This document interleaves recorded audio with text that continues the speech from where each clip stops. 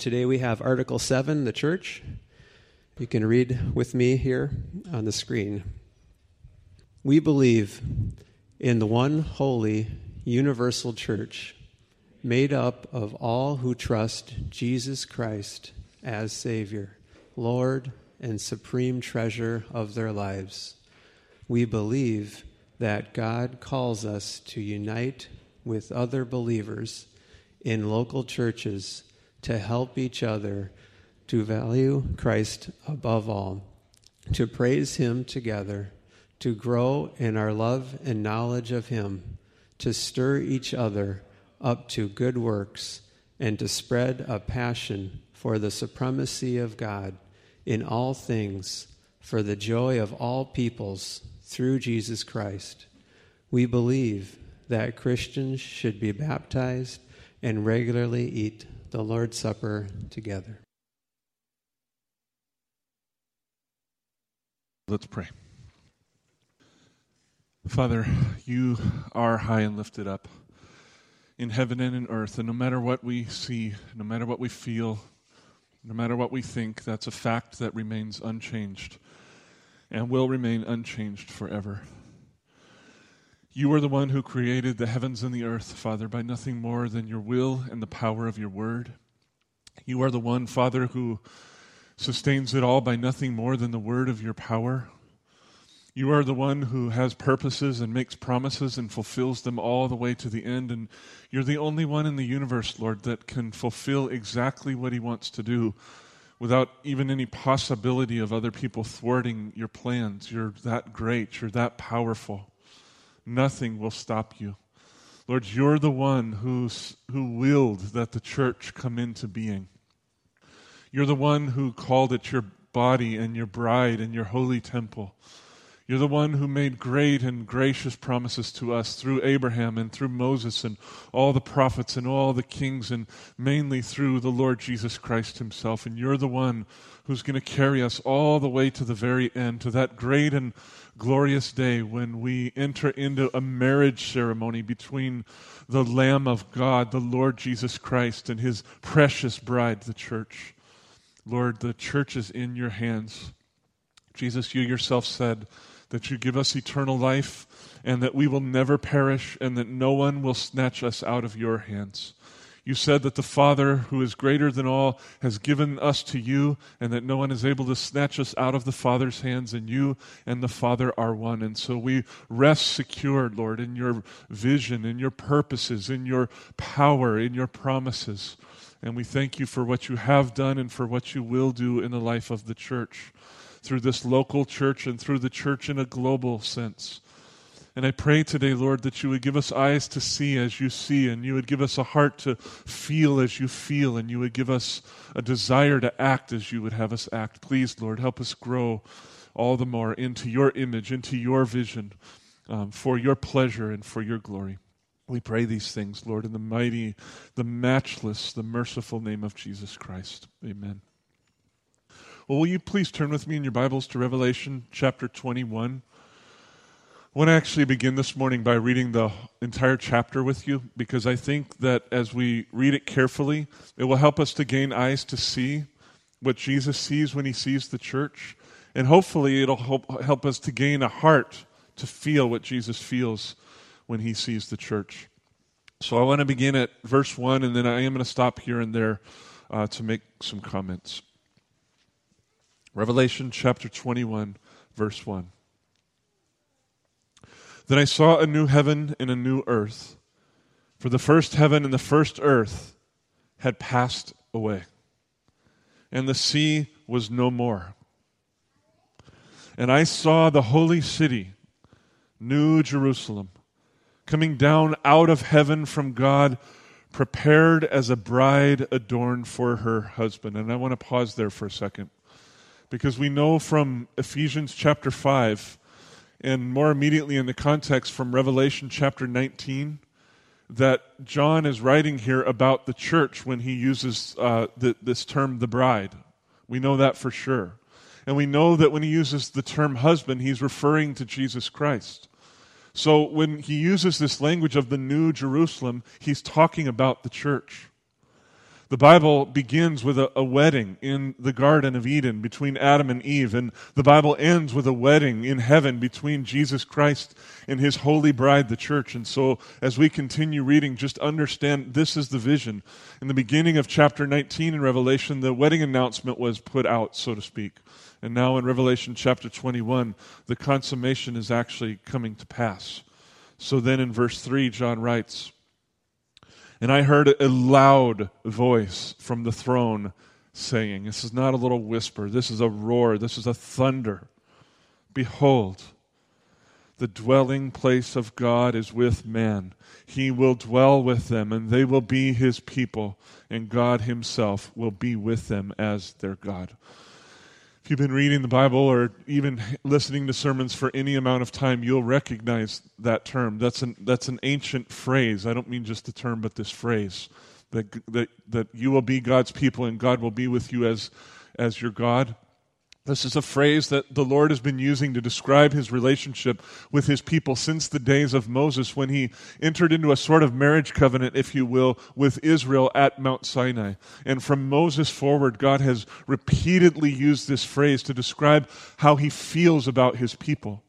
And the fulfillment of this phrase is not that God will somehow abstractly dwell with his people in some way that's hard to understand or conceive or see or feel, but the fulfillment of this phrase is the day when Jesus Christ, the Lord of all, marries his bride, the church. That is the fulfillment of this famous promise that he will dwell with us and he will be our God and we will be his people. It's the promise of a marriage, beloved. That's what's in view here. The marriage of the Lamb and his bride is the fulfillment of these famous and ancient words. Verse 4, "And he will wipe away from their eyes, the eyes of his bride, every tear, and death shall be no more. Neither shall there be mourning, nor crying, nor pain anymore, for the former things have passed away." Praise God for that moment. "And he who was seated on the throne said, Behold, I am making all things new. And he said, Write this down, for these words are trustworthy and true. And he said to me, It is done. It is done. I am the Alpha and the Omega, the beginning and the end. To the thirsty I will give from the spring of water of life without payment. The one who conquers will have this heritage, and I will be his God, and he will be my son. But as for the cowardly, the faithless, the detestable, as for murderers, for the sexually immoral, sorcerers, idolaters, and all liars, their portion will be in the lake that burns with fire and sulfur, which is the second death." Now there in verse 7, you see that the metaphor changes from husband and bride to fathers and to the father and his sons, each of us who believe. And that, of course, includes all females as well who believe in Christ. Well, this shift shows us that the metaphor of the husband and the bride is just that. It's a metaphor. It's not as though it's an actual literal reality in every sense of the word, that Jesus is like a husband and the church is like a bride. The Bible uses a number of metaphors to describe this relationship. So it is just a metaphor, but beloved, it's an extraordinarily powerful metaphor that God did not just flippantly throw out there. I cannot think of a more intimate way of expressing the relationship between God Almighty and his church than to compare it to a husband and a wife, to a husband and his precious bride. I cannot imagine a better way that God could have given us a living metaphor of what he sees when he sees the church and feels when he looks upon the church than giving us the gift of marriage, a husband and a wife who deeply love one another and are committed for life to one another and share in everything with one another, body, soul, and spirit. This is a metaphor. God is trying to help us see, this is what I see when I see the church. This is what I feel when I feel for the church. It's a powerful, powerful metaphor, and certainly it's still in mind as we pick up in verse 9. Then came one of the 7 angels who had the 7 bowls full of the last 7 plagues. And he spoke to me, saying, "Come, I will show you the bride, the wife of the Lamb." And he carried me away in the Spirit to a great high mountain, like Kevin and his family had been upon, but a much higher mountain, a much greater view. And he blew the fog away. And he showed me the holy city, Jerusalem, coming down out of heaven from God. And so we should be envisioning a bridal procession here. The bride of Christ is entering the sanctuary, if you will, having the glory of God. Its radiance like a most rare jewel, like a jasper, clear as crystal. It had great and high walls with 12 gates, and the gates and at the gates 12 angels. And on the gates the names of the tribes of the sons of Israel were inscribed. On the east 3 gates, on the north 3 gates, on the south 3 gates, on the west 3 gates. And the wall of the city had 12 foundations, and on them were written the names of the 12 apostles of the Lamb. And the one who spoke with me had a measuring rod of gold to measure the city and its gates and walls. The city lies 4 square, its length the same as its width. And he measured the city with his rod, 1,200 stadia. Its length and width and height are equal. He also measured its wall, 144 cubits by human measurement, which is also an angel's measurement. The wall was built of jasper, while the city was pure gold, like clear glass. I can't imagine what gold looks like when it's clear like that, but that's the vision here. The foundation of the wall of the city were adorned with every kind of jewel. The first was jasper, the second sapphire, the third agate, the fourth emerald, the fifth onyx, the sixth carnelian, the seventh chrysolite, the 8th beryl, the 9th topaz, the 10th chrysoprase, the 11th jacinth, the 12th amethyst. And the 12 gates were 12 pearls, each of the gates made of a single pearl, and the street of the city was pure, like transparent glass. He's describing the beauty of his bride, beloved. He's describing a bride coming into a marriage, a sanctuary, all decked out and ready for the great big moment. And I saw no temple in this city, in this precious bride of Christ, for its temple is the Lord God, the Almighty, and the Lamb. And the city has no need of sun or moon to shine on it, for the glory of God gives it light, and its lamp is the Lamb. By its light will the nations walk, and the kings of the earth will bring their glory into it, and its gates will never be shut by day, and there will be no night there. They will bring into it the glory and honor of the nations. But nothing unclean will ever enter into it, nor anyone who does what is detestable or false, but only those who are written in the Lamb's book of life. Beloved, we would so profoundly benefit from meditating long and hard on texts like this, understanding that Jesus is painting a picture for us here.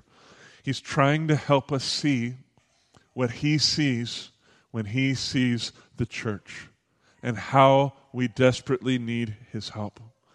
When we look at a particular church, or when we look at a group of churches in a city, or even in a state or a nation, when we look at the state of the church around the world, we see a mixture of things with our eyes, and that's understandable. There are many imperfections left in the church. There's much brokenness left in the church, in every local church and in the church in a global sense. Some of this is visible, some of it is invisible. Some of it is disappointing, some of it is just downright depressing. Some of it is outside of ourselves, some of it is seen when we look into the mirror and think carefully about our own brokenness. It's understandable that when we look at the church, we see a mixture of things and we feel a mixture of feelings. But beloved, we have to understand that our Lord and Savior, our Master, our supreme treasure, sees glorious things when he looks upon the church. He really does. This is not just theology, not just fodder for a sermon. This is reality. Christ sees glorious things when he sees the church local and the church around the world. He is God. And therefore, nothing is hidden from his sight. Nothing is beyond his grasp. He sees everything. He knows everything.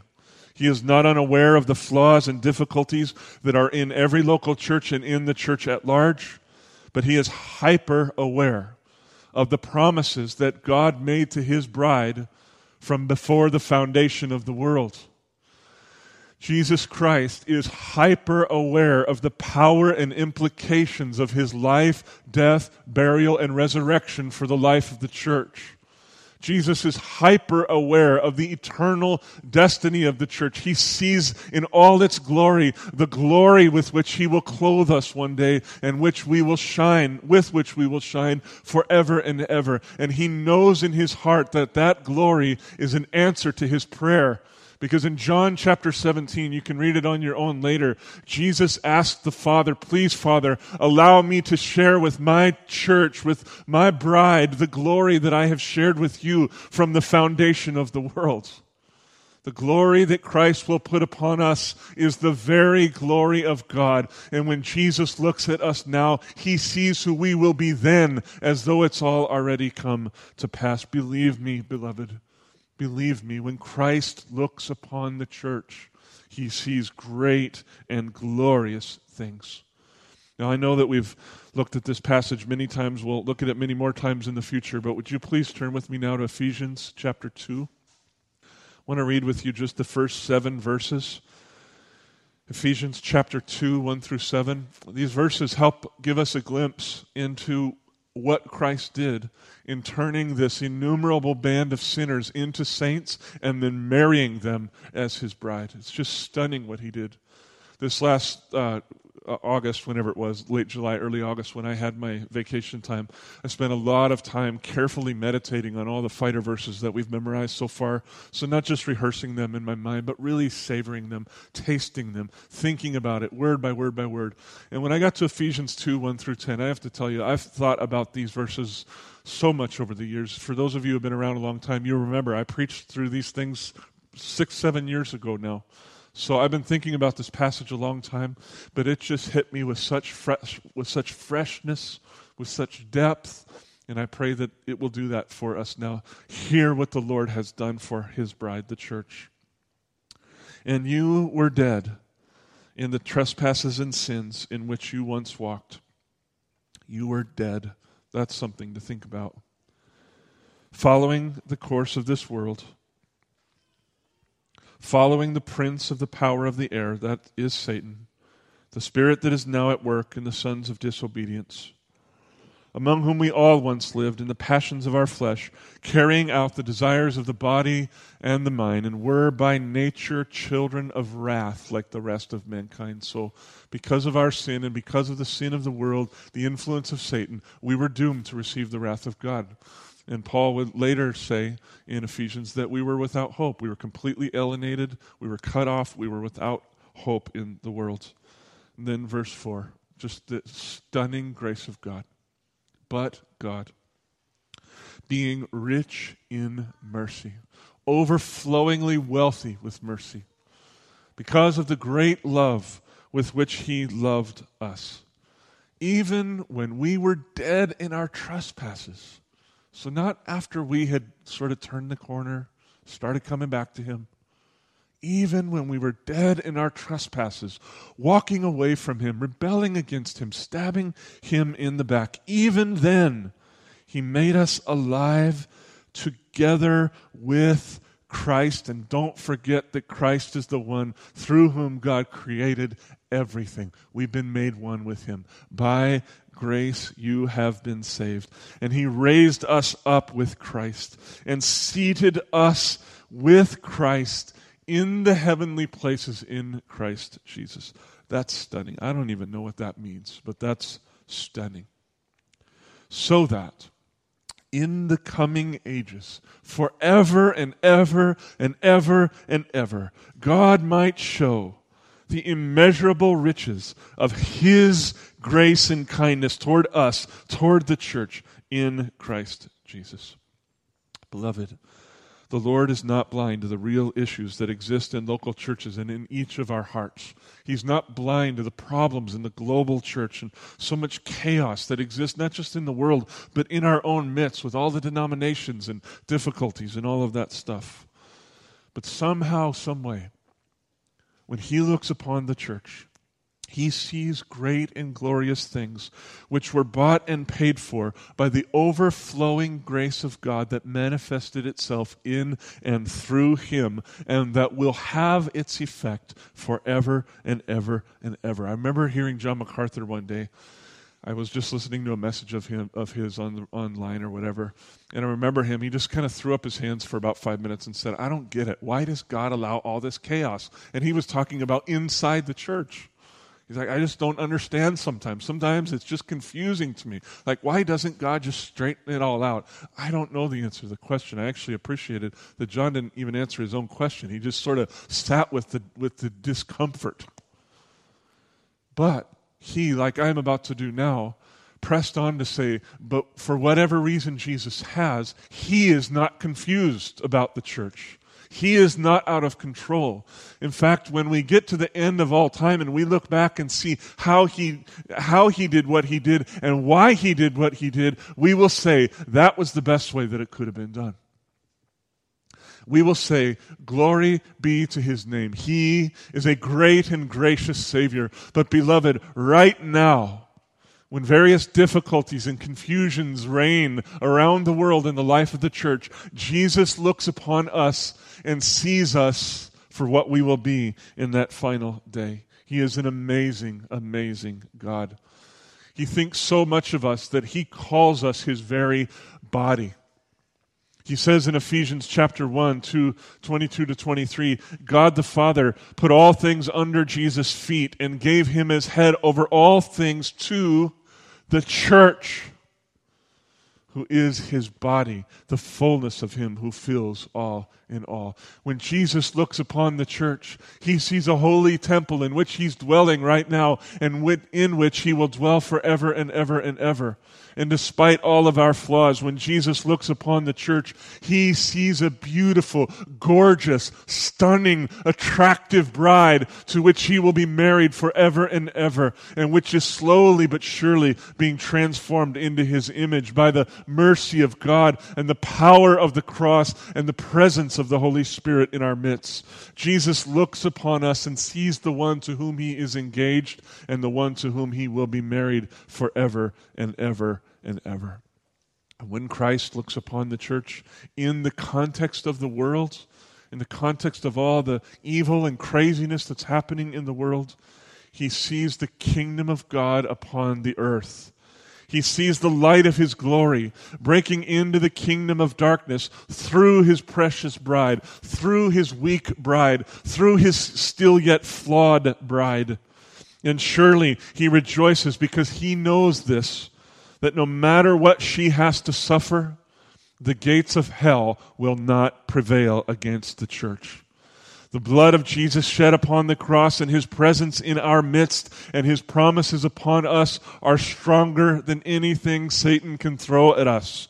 Even the spirit of division which he is seeking to sow in the life of every church around the world, even the spirit of persecution which is affecting so many of our brothers and sisters around the world, even the spirit of death and destruction and dismemberment that some of our brothers and sisters right this moment likely are facing in Iraq and Syria and other very dangerous parts of the world. The Lord knows the end from the beginning, beloved. He rejoices because He knows the power and certainty of the promises that He's made to His bride. For instance, Revelation 2:10. When I preached this in India, the people there who are preparing to suffer greatly, probably over the next 2, 3, 4, 5 years, they just responded so well to this. They received it as a fresh drink of water or something like that. Be faithful unto death, Jesus says, and I will give you the crown of life. Jesus knows, beloved, that no matter what kind of vicious lion Satan is, He Himself is the Lion of the tribe of Judah. And remember, the name Judah means praise. So as he, the Lion of the tribe of praise, stands up and roars with the praises of God, he in that way slays the enemies with the sword of his mouth. Satan can wreak havoc, beloved, but he is nothing compared to Jesus Christ. It seems so often that he's in control. It seems so often that we are out of control, but Jesus doesn't feel like that. He's letting us suffer so that we can become like him in his suffering. And Jesus knows that he is the final conqueror who will protect and prosper his precious bride until the day when Revelation chapter 21 actually comes to pass. And all of the suffering is done, and the bride is presented to him, and he wipes away every tear from our eyes. He removes pain, he removes death, he removes suffering, he removes division, he removes misunderstanding, he removes theological confusion, he removes it all. We're absolutely in the blink of an eye made to be perfect like him and one with him together. He sees that day now, beloved, and he lives as though it's true. He is neither blind nor ignorant. He sees everything. He knows everything. He penetrates through the secret thoughts and intentions of our hearts. He takes our sin very seriously, and he cares very much about the remaining flaws that are in his bride. He does not take our sin lightly, but beloved, our Savior is immeasurably great. He is immeasurably gracious, and he has purposed in his heart to make his precious bride holy as he is holy. And tell me something, who is going to stop him from doing that? What in the world will stop Jesus from doing what he has purposed to do? He said he would make his bride to be without spot and blemish. That's going to happen, period, and end of story. And beloved, that's where our hope lies. That's where our joy lies. That's why all we really have to do in this life is look to Christ and believe in him, because all the heavy lifting is upon his shoulders. Nothing else in all creation. I've thought about this a lot. Sometimes preachers make like sweeping statements, and they're probably exaggerations, but I don't think this is actually an exaggeration. You can push back on me if you'd like here. But I really think it's true to say that nothing else in all creation is so precious to Jesus Christ as his bride. I'm not talking about God the Father and God the Holy Spirit here. I'm saying outside of the Father, Son, and Holy Spirit, they created. When he looks at all creation, I don't think there's a single thing in creation that's more precious to Jesus than his bride, not even the angels of heaven. We are incredibly precious to him. And see, the thing about it is that when we talk about this big picture, the bride of Christ, we have to sort of put the telescope away and then take out a microscope and realize he's actually talking about each and every single one of us. Jesus has grand and glorious visions of the church. He sees every church throughout time, throughout history, and in every place of the world. Somehow, he's got the eyes to see it all at once. I can't even imagine what he sees when he sees the church. Really, I've sat before for a long time, just sat with my eyes closed and tried to imagine, Lord, what's it like when you look through the centuries and see the whole church? I can't take it in. I can't take it in. But what I do know is that beyond that grand and glorious vision, he also has a very particular and a very personal vision in which he sees every single person throughout the world and throughout time. He sees us face by face. He calls us name by name. Pretty stunning.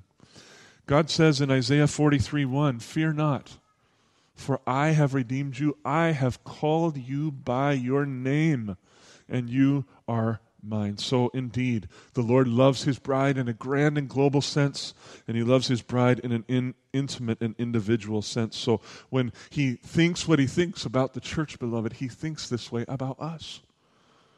Like in one sense, we don't want to get too individualistic and self-centered about it, but in one sense, we need to look in the mirror and say, the Lord feels this way about me.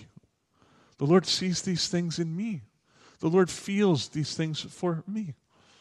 It's just stunning to me, beloved, the grandeur of his vision and the intimacy of his vision. Those things together just take my breath away. They really do. Now, I've told you this story several times over the years, but I just can't help myself. I'm going to tell it again. Because I just can't get it off my mind. And I think it would be appropriate to share here. When Kimmy and I were still living in California, I was sitting one day in our living room in our comfy chair that we got rid of years ago, but was one of those kickback chairs. I can't remember what you call them anymore. But I was sitting in that chair, and Kim was sitting on my lap, and we weren't talking. I mean, for the longest time, probably 15, 30 minutes or something, we weren't talking. We were just sitting there together. I was holding her. We're enjoying each other's company, and we're just sharing in our common love for each other. And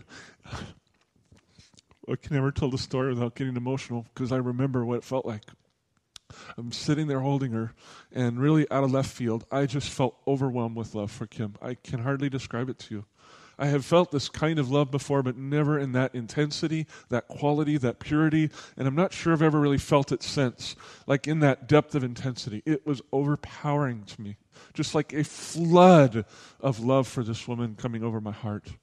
And it kind of stunned me. And so as I was sitting there, just in the quietness of my heart, she didn't know anything. We're just sitting there together.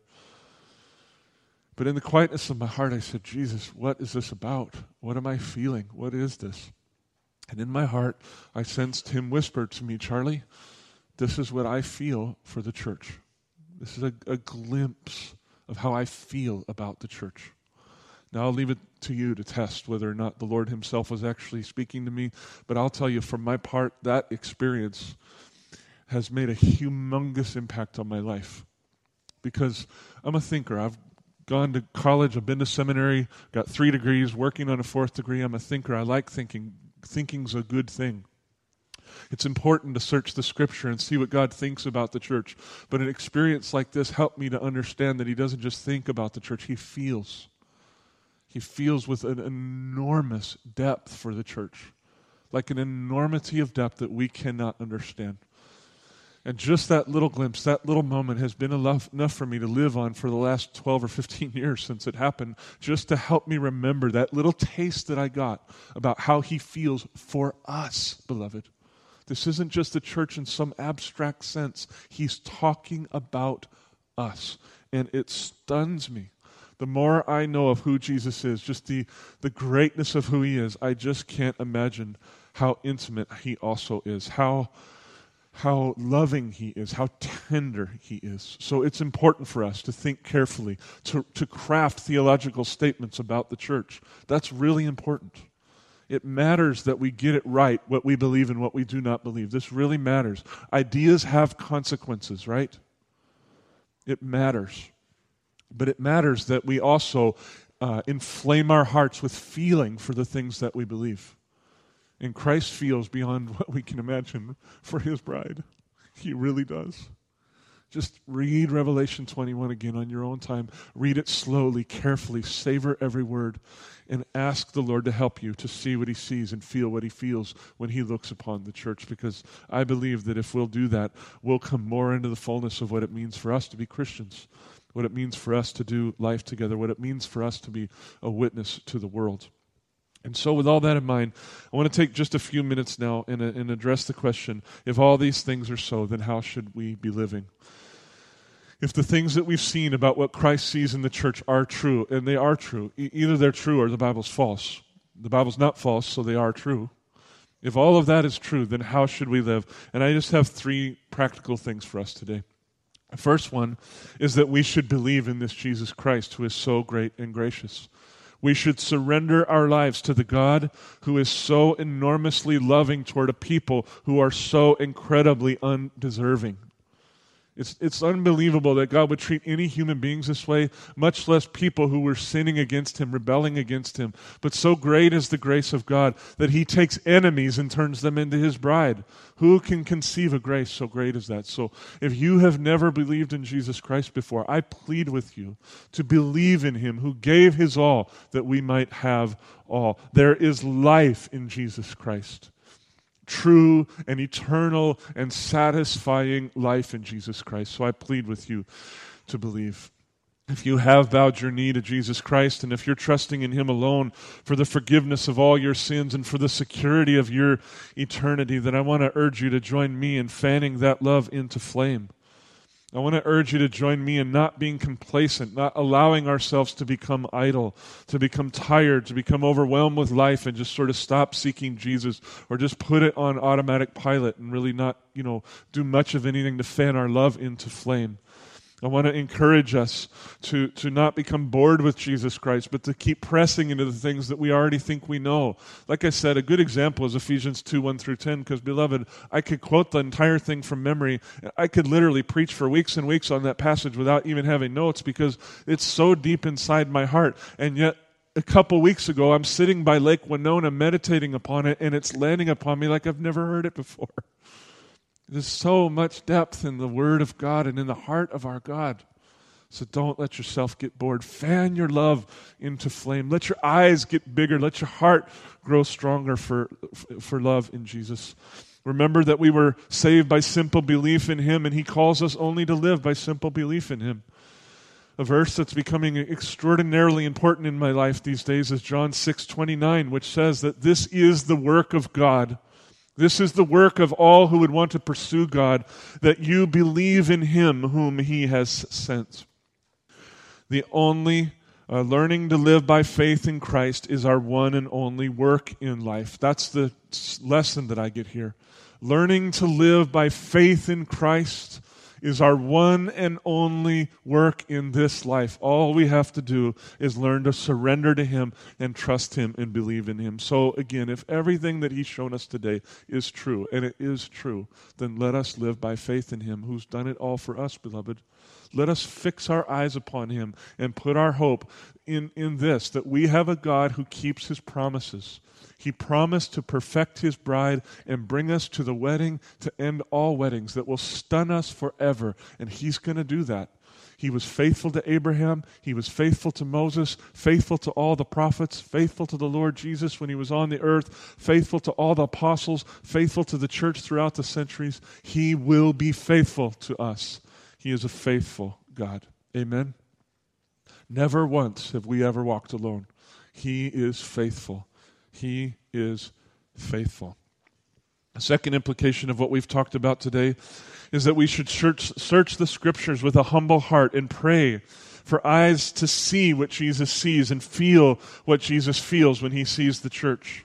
Paul said in Ephesians 1:17, he prayed that the God of our Lord Jesus Christ, the Father of glory, may give you the spirit of wisdom and of revelation in the knowledge of Him. And that's what we need. We need more than a habit of reading the Bible. We need this gift from the Holy Spirit that when we open up the Bible and we begin to read and meditate, that He would open up our eyes and allow us to see things that we cannot see on our own. And God is gracious. He longs to give us the spirit of wisdom and of revelation, the spirit of sight and the spirit of insight, the spirit of seeing and the spirit of understanding what we see. But we have to pray for this, beloved. We have to search for it like it's a treasure. We have to go after it. We have to put aside our gadgets and our hobbies and so many distractions in our lives and say, Jesus is the primary treasure in my life, and I'm going to go after Him. So I want to encourage you to look again at Revelation 21 on your own, or read the book of Romans. I recently, over the summer, I read Romans in my own personal quiet times. And again, I just like, wow, that's an amazing book. No wonder John Piper took 8.5 years to preach through it. It's like there's a lot there. Read Ephesians, a smaller book. Read James, an even smaller book, something. Pray for eyes to see what Jesus sees when He sees the church. And beloved, I promise you that if you will do that, God will change your life. He really will. You will never think the same about your beloved brothers and sisters, and you will act differently toward them. Third point of application for us is this. As our eyes open wide to the grace of God in Christ, then let us give heed to the mountain of commands that teach us how to live together as Christians in this life. There's so many of them. Let us value the wisdom of Jesus for the practical daily life of the church over our own wisdom, over our own desires, over our own wants, over our own needs. And one of the best ways to get to this is just to pay close attention to the many one another commands in the New Testament. I want to ask you to turn to John chapter 13. This is the last place we'll turn today.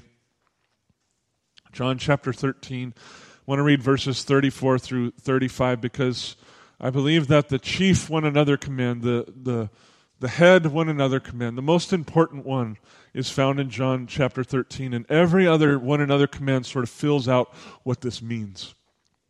So John chapter 13, starting in verse 34, Jesus speaking. A new commandment I give to you, that you love one another.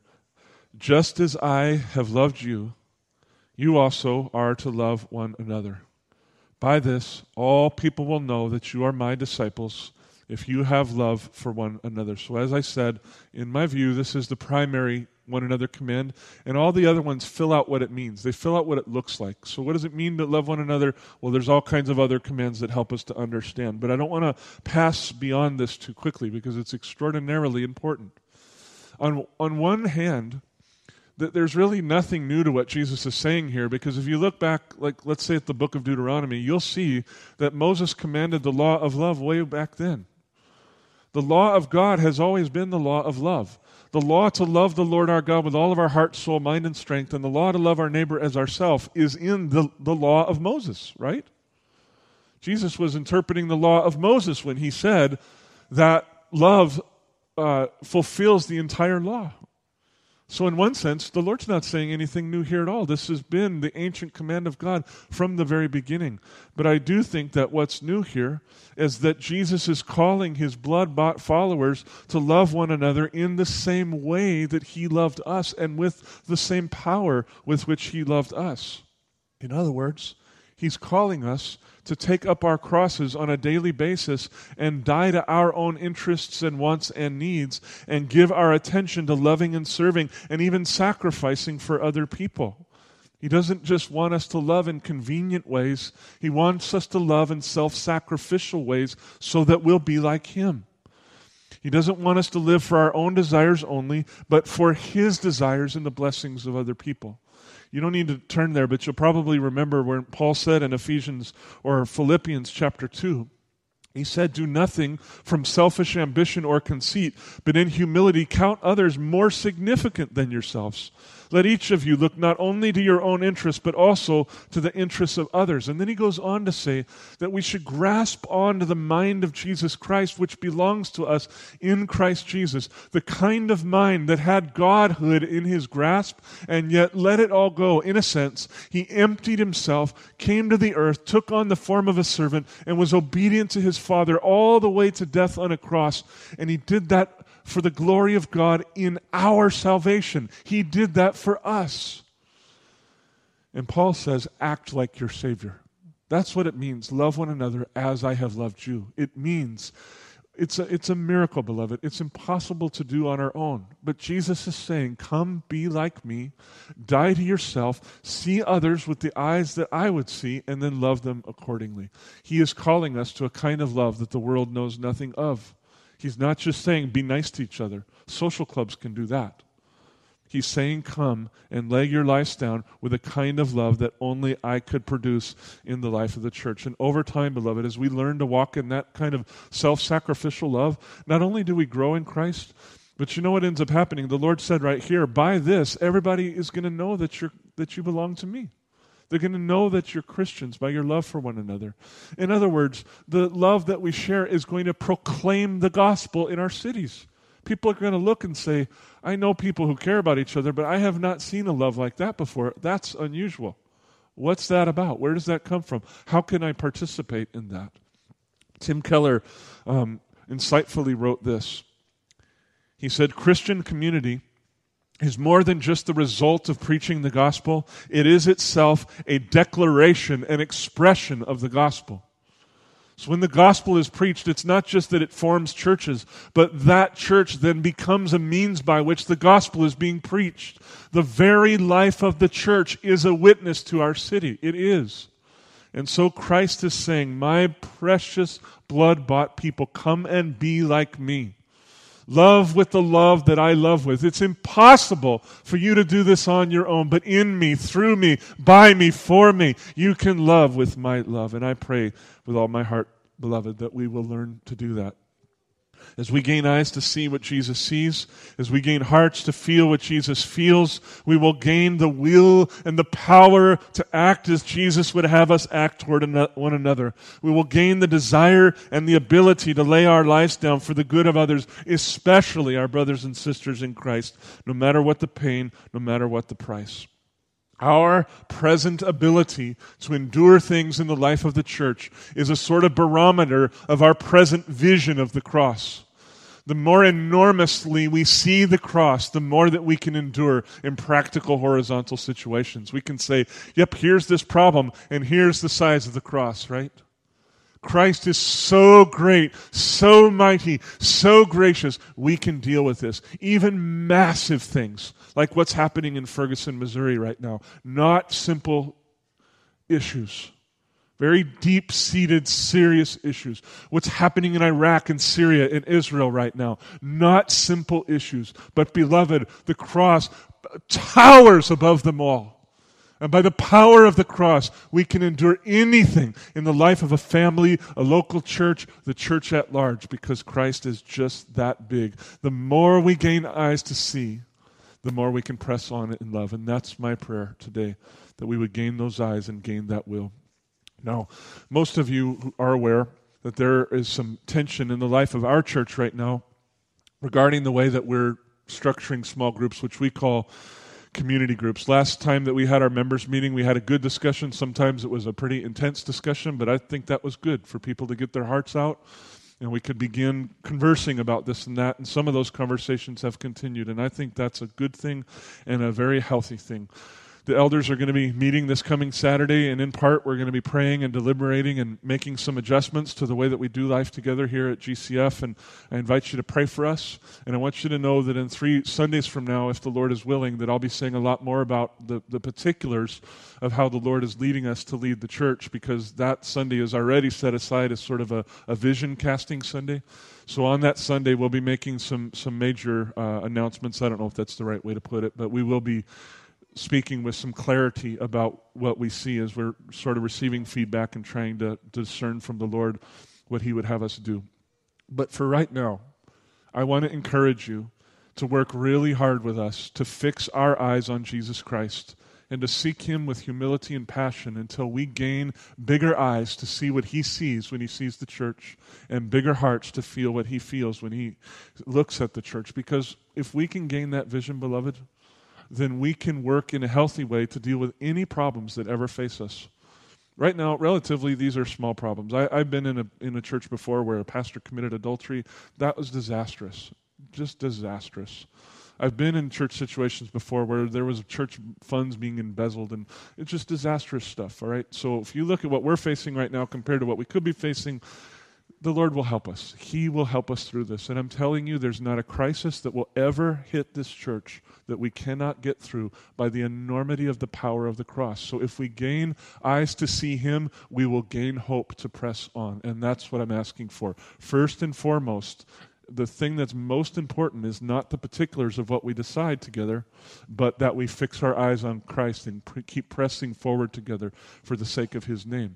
If we do not gain that vision, then on paper we could create a perfect system that makes everybody happy. I mean, we know that's never going to happen, but because it's just not possible in any kind of human context.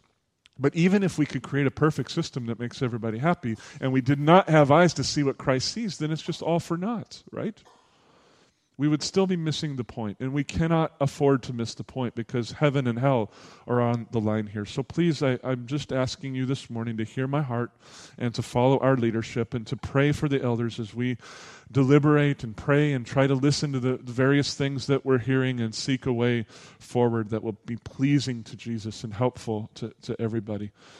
But for now, again, let's pray right now. Let's pray and ask God to help us have eyes to see. Lord Jesus, we love you so much. And we are so grateful that you are actually the senior pastor of this church. You are the leader of this church. You're the one who called it into being, and you're the one who will preserve us and protect us and prosper us all the way to our dying day when we meet you face to face. Lord, the heavy burden is upon you. Lord, you have a glorious vision for this particular church and for every church in this city and state and nation and even around the world. Lord, you have a vision that's beyond anything that we could actually grasp. But I do pray that you would grant to us the spirit of wisdom and of revelation in the knowledge of you. I pray that you would open our eyes more that we could see what you see. Lord, I just know in my heart that if we as a people will see more clearly, then we will be able to love with your love. And so I ask you for that, Lord. And I ask it with joy because I have the faith to know that you have heard our prayer. And so by faith, I want to thank you for what you'll do.